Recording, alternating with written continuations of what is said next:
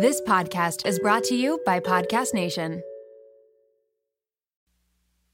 Before jumping into today's show, I want to remind you that the Happy as a Mother podcast is now the MomWell podcast. While our name is changing, our mission remains the same: to empower moms like you by providing the knowledge, tools, and support you need to navigate the challenges of motherhood. On the MomWell podcast, we understand that motherhood is hard, but access to care and psychoeducation shouldn't be. We're committed to putting moms back on the priority list. I want every one of you to know how truly grateful I am for your support. You have helped shape and grow this community with your listens, your reviews, and your participation and comments on social media. It's because of you that we've been able to grow and evolve the platform, and it's because of you that we're able to show up the way we do and help moms everywhere. With the launch of MomWell, we're working diligently to bring you even more resources, learning opportunities, and services than ever before. Thank you so much for being a part of the Happy as a Mother community, and I can't wait for you to be a part of MomWell. You're listening to the MomWell podcast. Today, I am excited to welcome Denaye Barahona to the show. Denaye is a therapist, author, and host of the Simple Families podcast. And I've invited Denaye here today to discuss mental clutter. There is something about that term that just hits different, you know? We talk about the invisible load around here and the mental load, but when we talk about mental clutter, like that reaction that you have to clutter in your home and the overwhelm it can bring and the overstimulation that you can feel, when we describe mental clutter that way, it really helps us to visualize and understand just how this can impact us, how it truly feels. In this episode today, we talk about mental clutter through the lens of minimalism and discuss the ways that we can tune into our values to help reduce this mental clutter that we feel. This is a really interesting take and a different perspective on the invisible load, as we often talk about it here. So let's get to it and hear my conversation with Denaye. Welcome to the MomWell podcast, where we're committed to helping you cope with the load of motherhood. I'm your host, registered psychotherapist, and founder of MomWell, Erica Jossa. At MomWell, we know that motherhood is hard, but care shouldn't be. We're committed to providing you with knowledge, tools, and support to navigate the challenges of motherhood. Our mission is to put moms back on the priority list and empower them to create a mental wellness toolbox free from judgment, fear, and shame. On the show, we'll be discussing topics such as postpartum depression, identity loss, the mental load of motherhood, and more. We'll be joined by experts, moms, and professionals who can offer advice, practical tips, relatable stories, and honest conversations. Here at MomWell, we believe that when a mom is well, a baby is well. So join us as we discuss the topics that matter to you with experts who get it. Together, we can redefine motherhood and change the way moms are treated. Denaye, thank you so much for taking the time to join our show today. We've been going back and forth to make this happen. So excited to have you here. First of all, just thank you for taking the time to be here. Yeah, I'm so excited. You know, I've been following you online for some time, and I feel like so much of our work aligns. So I think this is going to be a great conversation. Being with people and carving out presence just for such intentional conversations, I feel like is so rare in our world. Right. And in my life, even frankly, as a business owner and all the things. So I love how that weaves into your approach of simplicity and how we'll weave that in today to finding slowness and presence in motherhood and in these moments, because I feel like, especially since the doors have opened back up a little bit more after COVID and people are really wanting to kind of revenge the time that was lost in a way. Yeah. Our schedules and our time and our lives have become so busy again that I think that it's nice for us to take this time together and just pause and reflect on some of the things we'll talk about today. Yeah, I absolutely agree. I'm curious. I have to know how you went from like your Ph.D. and sort of this more academic environment to your platform and having your podcast. What's the evolution of your platform? Yeah. So I guess starting from the beginning of my career, I did a master's degree in social work and went right into the field working, doing more traditional child and family therapy. Worked for a long time in foster care, therapeutic foster care, working with teenagers with substance abuse issues, behavior challenges. And then I moved into working with kids with developmental disabilities, especially kids on the autism spectrum. And that work really inspired me to go back to school. I had never thought I was going to go back, but I decided to go back to do my Ph.D. in child development. And as I was sort of wrapping up in the final year of my PhD program, I was pregnant with my second child. And I was just kind of dabbling in minimalism, which fell into my lap. And I was writing for a mom's blog, a local mom's blog in my city, which was Dallas at that time. And I did a post on a capsule wardrobe. This was before capsule wardrobes were a thing. And it went wildly viral. And then I wrote a post on, well, the first post was why I got rid of my wardrobe. And then I did one, why I got rid of the toys, about scaling back on the toys. And that one went wildly viral. Like, this is interesting. Like, people really want to know about getting rid of stuff. And it was something that was near and dear to my heart because I have a lifelong history of clutter. And at that time, I hadn't yet made the connection between mental health and the clutter in my home and the clutter in my mind. Right. But pretty quickly, as I started getting rid of the stuff, I started to see the impact and that connection, but also the connection between raising healthy, well-adjusted kids and having a positive relationship with the material objects in our environment too, and how all of that is so intricately intertwined. So I kind of stumbled into it and have been doing it ever since. Your perspective is so unique in that I see like organizers who, focus on minimalism and clearing up the clutter and finding toys and systems that work for you and your family, and then more therapy-oriented pieces. But when I was going through your platform and seeing that you bring this minimalism and this slowness and this decluttering to how you parent as well, and our topic today to mental clutter and understanding that clutter in our lives is not just physical clutter. And a little light bulb went off for me because I hadn't framed it from that perspective before. So maybe to kick off our discussion a little bit, how would you define or describe mental clutter? Yeah, well, I learn best through examples. So I'll give you an example. Yeah. In my final years of my doctorate program, I was doing research on picky eating. I was a picky eater as a kid, and it was something that was important to me to understand better as I was raising my own kids. So I was knee-deep in all the research on picky eating and feeding young children and, what the importance of what you do in the early years to raise good eaters as they get older.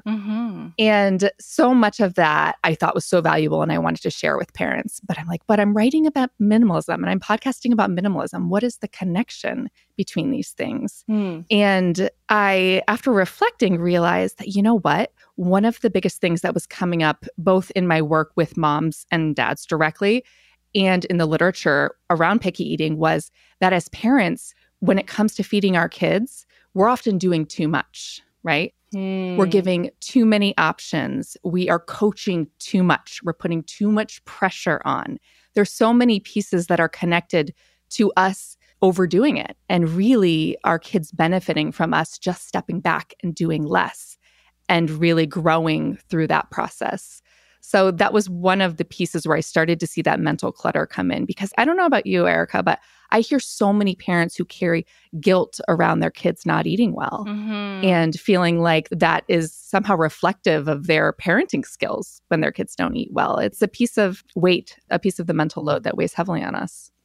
As you're speaking, it feels so counterculture what the norms of motherhood tell us we need to be, right? When I speak about the invisible load and how that weighs on the mental load in our mind, it's really woven into and rooted in some of these intensive mothering norms and ideals that tell us that we have to be and do it all. And that parenting has to be self-sacrificial and it has to be all encompassing and, zap all of our resources and take over all of our routines. And that's the real common messaging.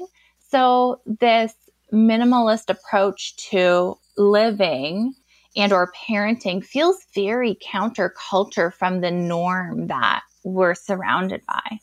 Yeah, absolutely.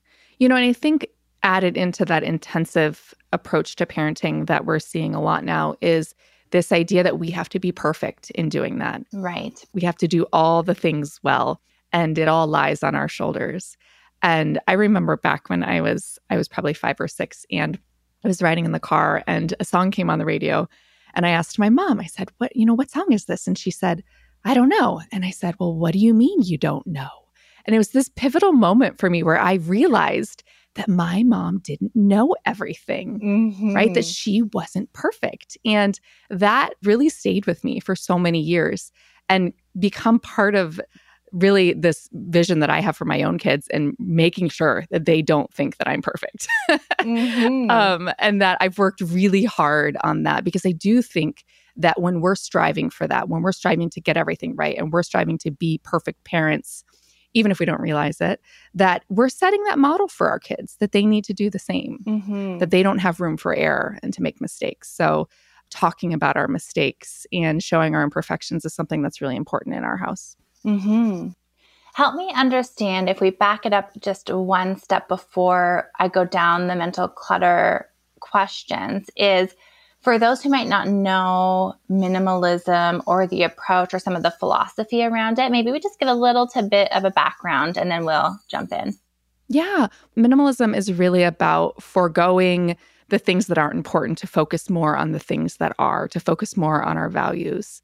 And that is something that, over the years, it can be hard for us. We can lose sight of what is the most important to us. So there's a bit of peeling back, kind of like an onion, to figure out what inside each of us is valuable and important. And that may or may not be what was important to your parents or to your grandparents. You may be carving out a new path. Especially, I think, when we think about bringing things into our lives, think about the holiday season and birthdays and the acquisition of stuff that happens around those times. As a parent, thinking about how are you going to set up a dynamic to acquire new things that really reflects your own values, whether it be sustainability or having a cleaner house, because that's what helps you feel better as a person and supports your mental health. But aligning your home and your life with what you want your future to be. I also think about minimalism through the perspective of time. I often will chat with mom friends and girlfriends about the pressure to put kids in all the things. We sign them up for hockey. I feel like it's a Canadian rite of passage for these boys to learn how to skate. And that's a commitment. Right? And I had no idea the commitment we were getting ourselves into. Yeah. They don't give you the schedule, et cetera, ahead of time.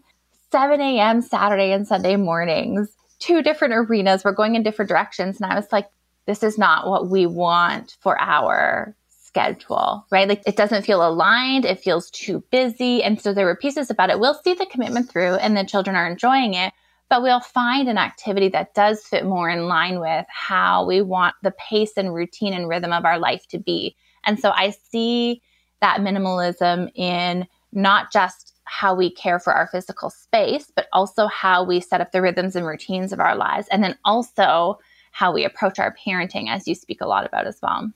Right. Well, because what is the outcome of a busy schedule where you feel overwhelmed like that is that it has an impact on a parent's mental health.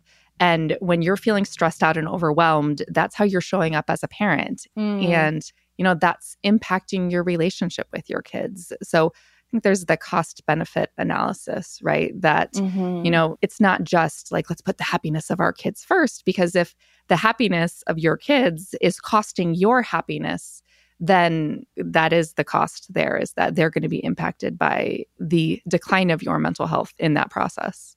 Which I think, again, is a very counter the norm belief, because we think that we've got to sacrifice our needs in order to please those around us without realizing that we are like an essential asset in our home. And if we burn ourselves out, right, it has a ripple effect, just like it would for any other member of the family being burnt out or having challenges, right? So really important to factor our needs into the activity schedule and the planning, and not just our children's social or whatever needs. Yeah, absolutely.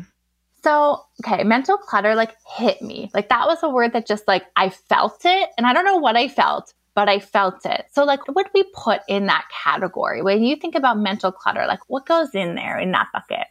Yeah. Well, so I taught a course for probably 5 years called the Mental Unload. And in that program, I've worked with thousands of women at kind of unpacking what exactly that looks like, what is in the mental load. And one of the first things that we do, well, we do a big brain dump where we just write down everything going on in our brains so we can put it on paper and see it. And then we divide it up into 3 piles. We do things that you need to execute, things that you need to plan, and then things that you're worrying about. And I think that perspective is really eye-opening for a lot of women because I think we assume that mental clutter is this growing to-do list of all these things that you have to accomplish day in and day out.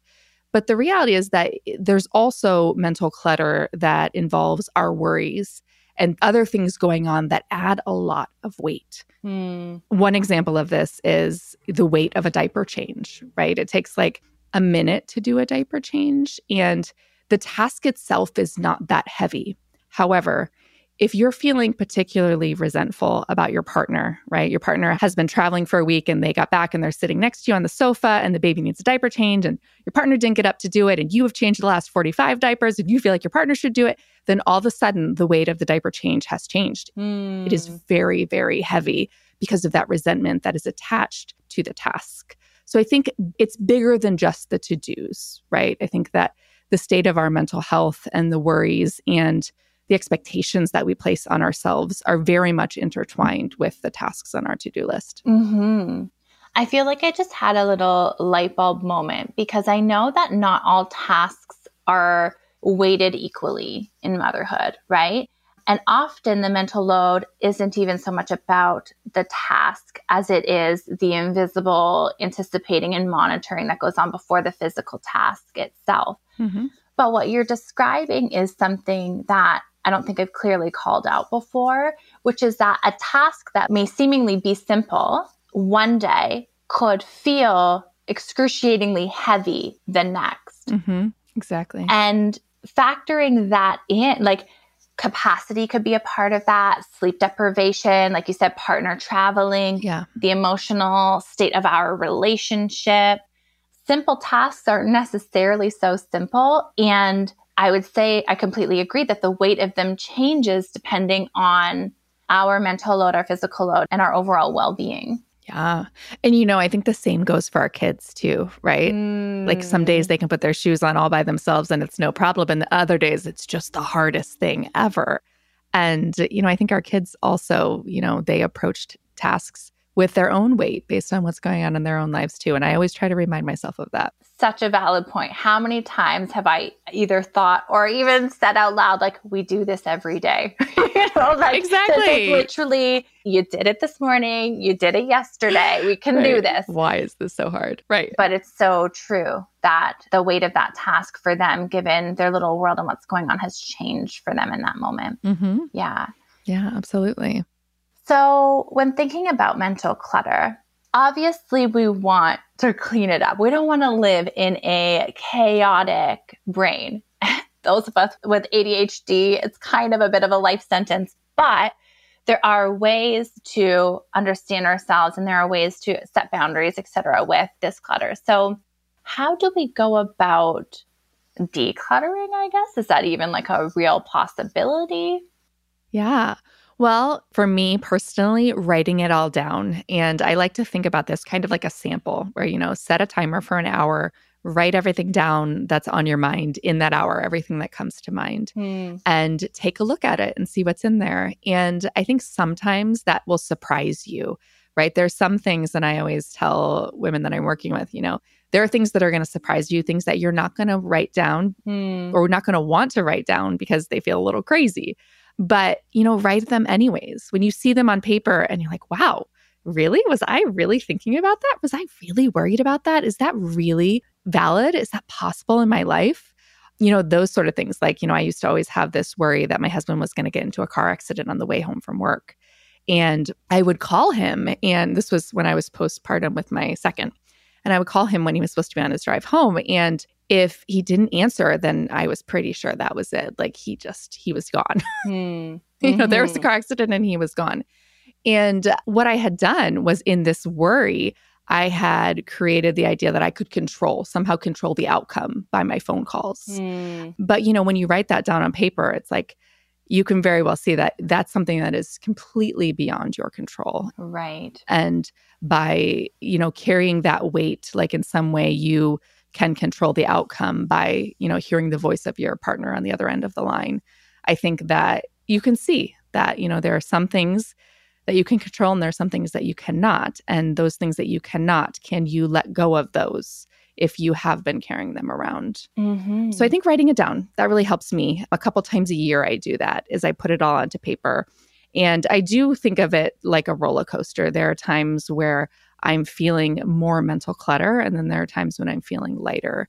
And when it feels heavy and I write it all down, kind of like bullets or on individual note cards, and I can see what's coming up the most often, I find that I can take a closer look to see if I can eliminate some of those worries or hand off some of those tasks. Yeah. But I think most importantly is asking for support. I think that we're coming off the pandemic. We're in this tricky time where many of us survived, many working moms survived without childcare. And there's this dynamic that's been created that maybe we can just do it. Maybe we can just work full-time or even part-time and have the kids at home. And I think that expectation we're placing on ourselves, it's scary, I think, for women to be trying to do it all like that. So, and thinking that others are doing it all, like feeling like when they look around, everybody else is doing it, I must be, flawed or failing or not good enough in some way that I can't keep up. Mealtime with kids can be stressful, but with Factor's delicious, ready-to-eat meals, it can be a lot easier. Every fresh, never frozen meal is chef-crafted, dietitian-approved, and ready to eat in just 2 minutes. No worrying about ingredients and nutrition, no prep, no mess, and no cooking while wrangling toddlers. Choose from a weekly menu of 35 options, including popular options like Calorie Smart, Keto, Protein Plus, or Vegan and Veggie. Also discover more than 60 add-ons every week, like breakfast, on-the-go lunch, snacks, and beverages to help you stay fueled and feel good all day long. What are you waiting for? Get started today and fuel up for your springtime goals. Factor can even be tailored to your schedule. Customize your weekly meals with the flexibility to get as much or as little as you need. Pause or reschedule deliveries to suit your lifestyle. Take the stress out of meals with Factor. Head to factormeals.com/momwell50 and use code momwell50 to get 50% off your first box.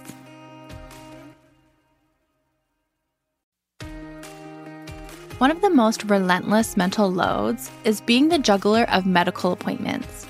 Researching doctors, reading reviews, making phone calls to book appointments, it's a lot of stress when you're already juggling so much invisible labor. That's what makes ZocDoc great for moms. ZocDoc is a free app and website where you can search and compare hundreds of types of highly rated in-network doctors, including mental health providers, and instantly book appointments with them online. ZocDoc has doctors of all specialties, including therapists, psychiatrists, and psychologists, with verified patient reviews so you can make sure they check all your boxes. You can find mental health providers who offer in-person appointments, virtual consults, or both, whatever works for you. The typical wait time to see a mental health provider booked on ZocDoc is just 4 days. Sometimes you can even book same-day appointments.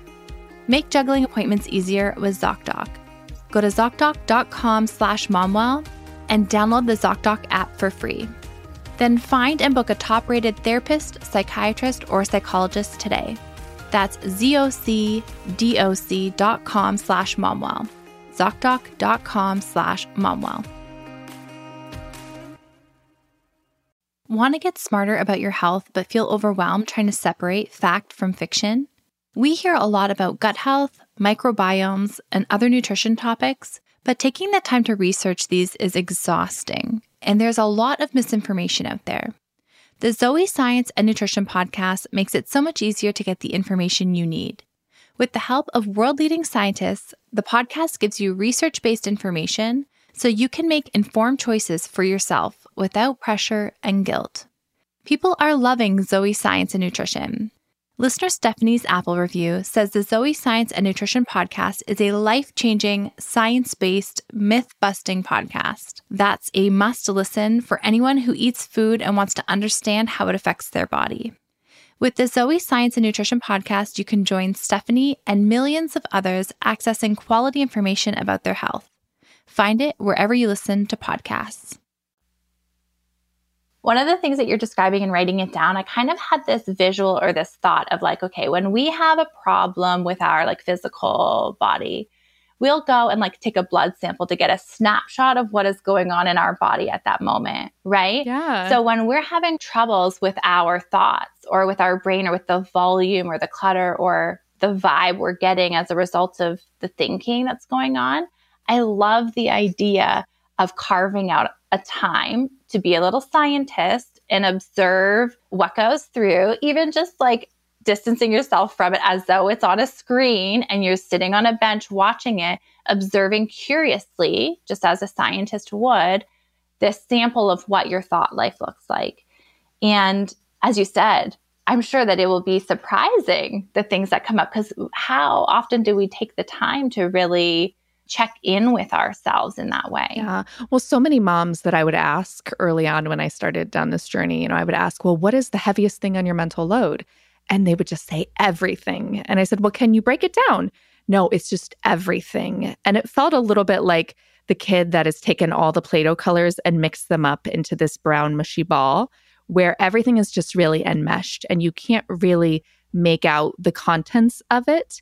And as a result, if you don't know exactly what's overwhelming you, it's going to be very hard for you to ask for support from anyone else in your life if you can't articulate what it is that is so heavy. It's such a valid point, because oftentimes if there is help or there is support available, I recently did an episode on when family doesn't show up for us after baby and in the postpartum period. And a lot of that conversation actually surfaced around like, if we don't know our needs and can't communicate them, there's like a mismatch in expectations of how we need help and to be supported. Right. So I think being able to spend that time, take that sample of your thoughts, jot them down and do a little, like put them in buckets or categories even, right? Like, is this about children's safety? Is this about relationship and health and well-being of our marriage or relationship, partnership? Maybe this is about work. Like, put them in some buckets to see where these thoughts are really flowing from. And then from there, once we've got them a bit organized, I think about thoughts as needing boundaries, right? Like, I think that there are ways for us to put some parameters or structure to this, would you say? And how would you suggest we do that? Yeah, well, I think we need to be aware of our thoughts, which really is the essence of a mindfulness practice, is noticing the thoughts when they come up. And I think that even if you've dabbled a little bit in meditation, it's hard to notice when those thoughts keep coming up for you. So I think that would be my first suggestion, is to try to start in a very small way, even to develop a mindfulness practice so that you can start noticing your thoughts when they come up. And I think that awareness piece is really the first step, noticing them, becoming aware of them. Mm-hmm. And then I take mindfulness to a bit of a different place in grounding techniques and stuff. So if I find that I'm swooped up in a big, mama bear worry of sorts, and it's all I want to think about, and it's all I'm preoccupied with, and my body is starting to react and my heart is starting to beat, I will do mindfulness in the form of grounding myself in my physical environment and trying to pull myself out of that mind wandering space and into more of what is physically around me. That might even be like getting outside, shifting my physical environment. Right. Because I think that to some degree, we cannot control our thoughts, right? Like, I cannot control the intrusive thoughts that pop into my brain on any given day, but I can control, and I do have a responsibility, I would say, for how long I stay there, or like what I do then with that thought. And this takes practice and skill and time and potentially a therapist. And it's definitely not an easy thing, but there are skills and tools to be learned there, I would say, that help us to move through these distressing thoughts more quickly. Right. I absolutely agree. Yeah. Okay. And how about, here's a really common one that I hear all the time. Like, I'm just trying to sit after the kids have gone to bed. And I just, the clutter in the house, or I see everything and all of the things I have to do pop into my brain. Do you have any thoughts around how to try our best, I guess, to prevent these things from interfering into leisure time or other time where we don't want them to be entering? Yeah. So I think if it's the stuff, the physical stuff in our houses that's starting to overwhelm us, then that's usually a sign that we need to scale back and declutter. And I get a lot of people asking, well, how much is too much? How many toys is too many toys? I think it's whenever we start to feel overwhelmed, that's too much. It's very individual. You know, if you live in a small house and your kids have 20 toys, that might feel like too much. If you live in a large house and your kids have 20 toys, it might feel, that's a little tongue twister there, 20 toys, then it might feel just fine. So I think that, you know, at the heart of minimalism, it's not about the number. It's about, how does it feel to be in your space? Does it feel comfortable? Does it feel overwhelming? And if you feel like you have too much stuff and you feel overwhelmed and overstimulated, there's a very good chance that your kids probably feel the same way. So if you're hanging on to all the toys and all that stuff for the sake of your kids, remind yourself that your kids actually may benefit from the calm and the peace and the cleanliness even more than you do, because we know that kids need a decluttered, cleaner space in order to really thrive. And there's research to support that. They looked at classrooms that have a lot of things hanging on the walls, a lot of decorations, and then just more of a bare, clean classroom, and showed that kids can focus better in the spaces that don't have as many distractions. So I think, you know, if we think about play as their work and that kids learn through play, we think about how we can make our houses a place that is conducive to that. And that doesn't necessarily mean having all the things for them. You had said on your journey, you had made this connection between mental health and clutter. And I'm curious, just maybe some of the things that you've learned, maybe even just personally, or how the two connect from your perspective. Between mental health and clutter? Well, so I decluttered my whole house after a lifelong history of clutter. I was the kid that my mom was always yelling at me to clean up my room my whole childhood until I went to college. And then my roommate was yelling at me to clean up our room. And then I moved in with my husband, a few years after college. And then he was dealing with my mess. And then once I found minimalism and realized that no organizational system was going to help keep my life tidy, that I simply needed fewer things, then I was able to finally declutter to the point where I had enough things that I can actually manage these things that I have. But then I still felt overwhelmed, even once my house was tidy and decluttered. And that's when I realized that it is more than just the stuff, that the calendar and, you know, my perspective on parenting and the idea that I've got to be the best mom, the perfect mom, do all the things, be all the things, show up at all the things. And that's when I realized that those perceptions weren't necessarily going to be the best things for my kids either. You talk a lot about less being very freeing, right? Being a way to maybe attune to your values more and live more, I don't know, purposeful or intentional. I don't know what the word is there exactly, but the idea of less, which again is counterculture, everything we ever see in any advertisement or media or things like that.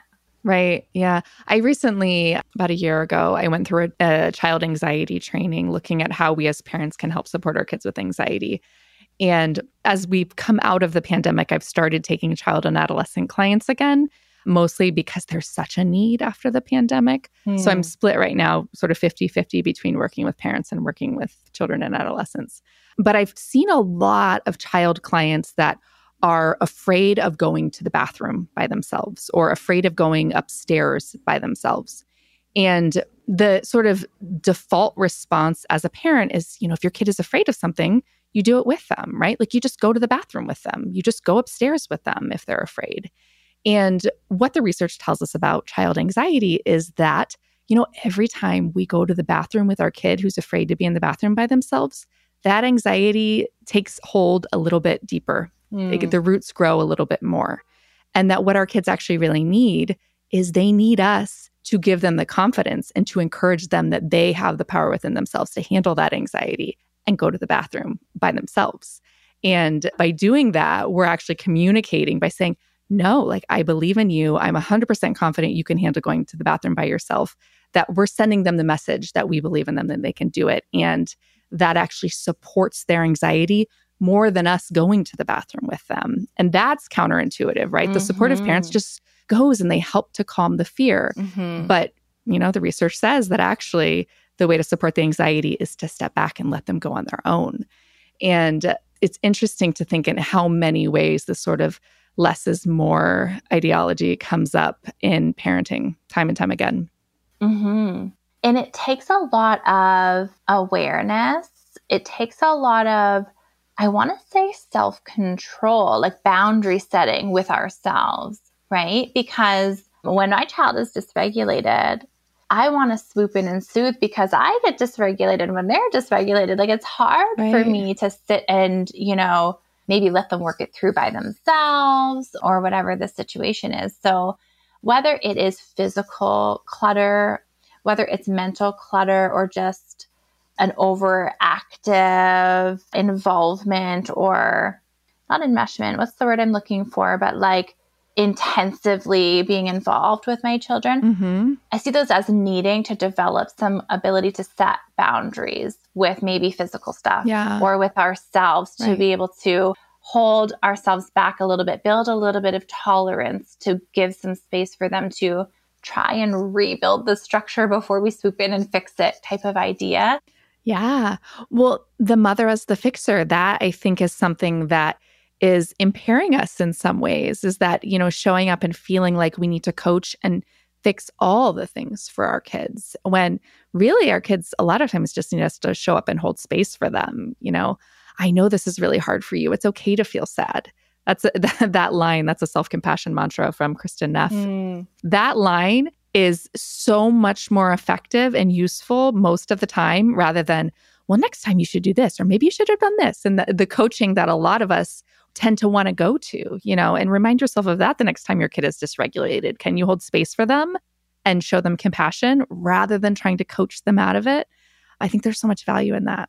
And it feels relieving in a way. Like you talked about that really impactful moment where you're like, oh my goodness, my mom doesn't know everything, right? And I think that being able to take that pressure off ourselves, that we don't have to have every answer. We don't have to handle every situation perfectly. But that we just need to show up, in these moments. And there's a lot that can go with that. And we have some unlearning to do at times for sure. Right. But to have all the answers and to have to do it perfectly, not a requirement or prerequisite here. Right? Yeah, absolutely. And our kids don't expect that out of us. We put that expectation on ourselves, I think. But I don't think that our kids expect us, nor do they need us to be perfect. I actually think they need to see us make mistakes. Last year, my daughter and I were at a cookie decorating party around the holidays, and she had spent the whole evening putting her heart into decorating cookies, frosted sugar cookies with sprinkles. And we were getting ready to leave the party, and I had the box of cookies in my hands, and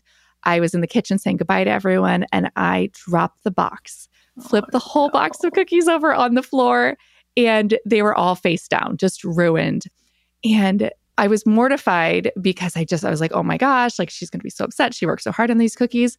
But you know what? She bent down and picked up those cookies and didn't skip a beat. And then we walked home, and then she dropped the cookies on the way home and then grass stuck in them. And it was just this really beautiful moment that, I feel like that was one of the moments where I went from feeling like I'm the worst mom ever to, wow, I'm really doing something right. Like if I'm raising a kid that can forgive me and realize that, I'm not perfect and I make mistakes and I drop things, and then she can drop things and I don't get upset with her, and just kind of seeing those imperfections on both sides of the coin. Or when I hear the words that I say to my children, they say them back to me, or they say them to each other. Right. Like one of the brothers will walk up to the other and say, it's okay. It just looks like you're having a hard time right now.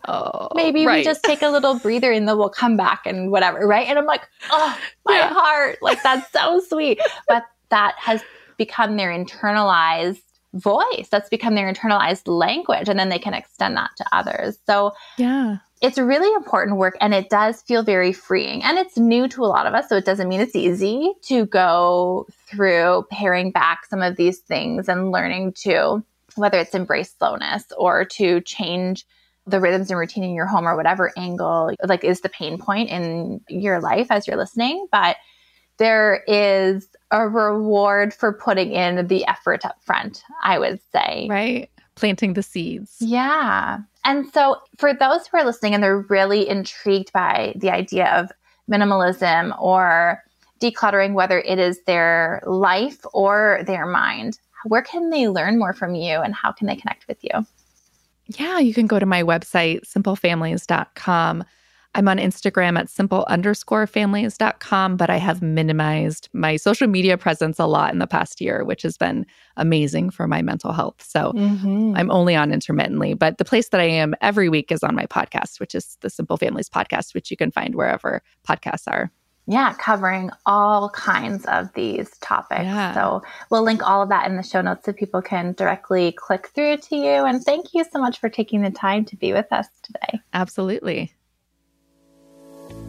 I really love Denaye's perspective on this topic.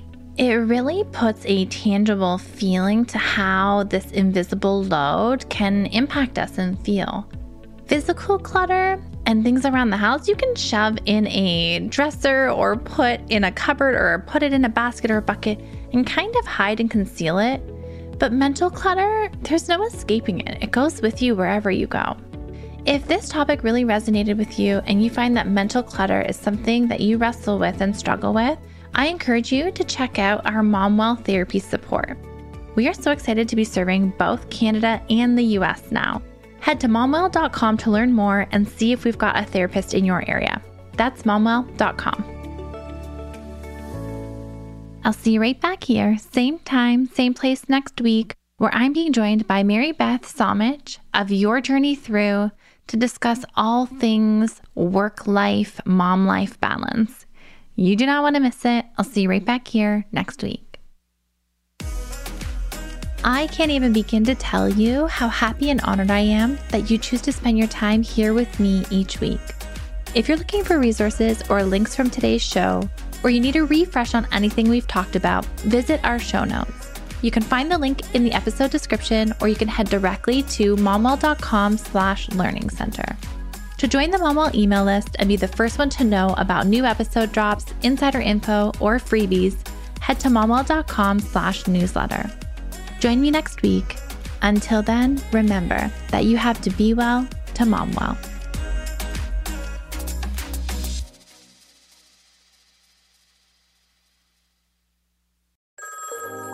Settling is not an option for me. Everything I desire is already mine. What if you can have it all? Because every day is for the girls. Hello. Welcome to For the Girls podcast, hosted by Victoria Alario for the girls who want more. Listening to For the Girls will have you ready to raise the bar, stop settling for the bare minimum, and start believing you can have it all and step into the 2.0 version of you. You can catch a new episode of For the Girls every Monday across all podcast platforms. Until next time, girls.